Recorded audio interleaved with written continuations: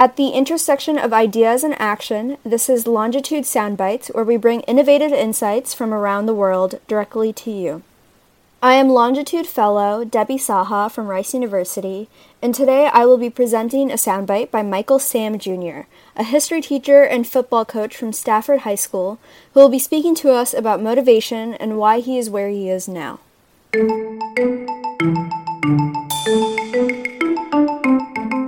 My name is Michael Sam. I currently work at Stafford High School as a history teacher and football coach. Like many boys in Texas, I grew up on great food and quality football. My dream from a very young age was to play in the National Football League, and I worked tirelessly to see this dream become a reality. From team workouts to individual sessions, others would say my life was consumed by the game. As I continued towards this dream, I began to view myself as others saw me, a football player. What motivated me had transitioned from just the love of the game to the approval and attention I received from others. During my sophomore year at Rice University, where I competed for the Rice Owls, I had a career-ending injury. In the blink of an eye, everything that my identity was based on, being a college football player, and everything that I was working towards, an opportunity to play in the NFL, was completely gone. It was no more. In this juncture of my life, I had to examine myself, examine my life, where I had been, where I was going, and how this life-changing event impacted my hopes and dreams. During this season of my life, I realized that what drove me, the approval and attention of others, was not as fulfilling as I thought it was. Instead, at this point in my life, I was at a place of complete hopelessness. I no longer could be the person others expected me to be because I no longer could deliver the same results. It was at this point that I decided others' opinions about me could not define my life. I had to have a motivation that was much bigger than the people and circumstances. Motivation is defined as the reason or reasons one has for action or behaving a particular way. The reality is, in life, work, and relationships, our circumstances changes and people change. But the question is, can you remain consistent through the obstacles that come your way?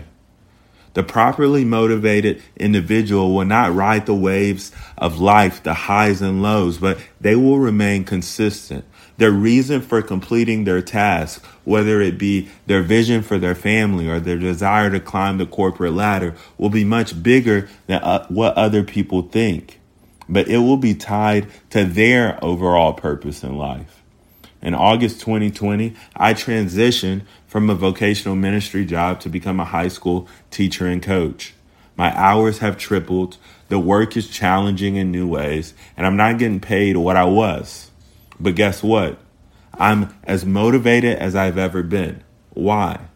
I believe my life was created to be lived for the good of others, first beginning with my family and then spreading to others.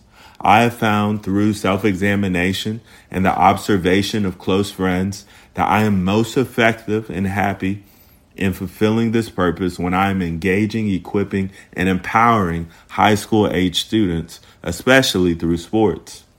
As I wrap up, my tips for you all who are trying to find motivation in life, work, and even relationships is to start with your why. What is the reason you are involved with the people or organization or your career? How does that reason connect with your why you believe you're created? If you find yourself simply in a season of hardship, the value of your motivation is found in your ability to stay the course, knowing that the prize at the end is worth the momentary challenges you will endure to receive it. If there is no connection, maybe it's time to change directions.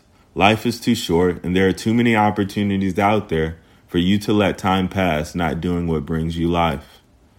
May your motivation not run dry, but be big enough to drive you through the highs and lows of this ride called life.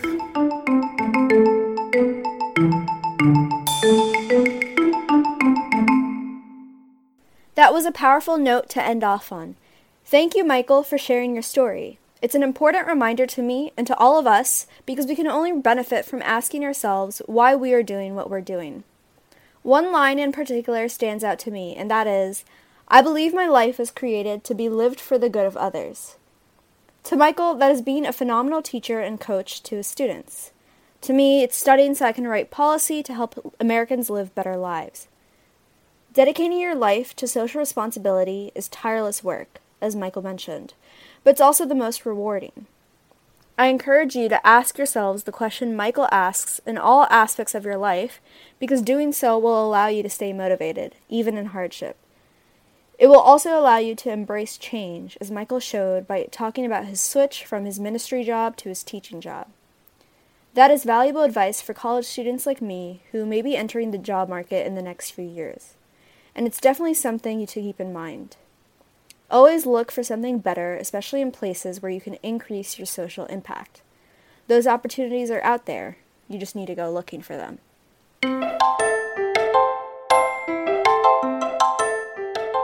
We hope you enjoyed today's segment. Please feel free to share your thoughts over social media and in the comments, or write to us at podcast@longitude.site. We would love to hear from you. Join us next time for more unique insights on Longitude Soundbites.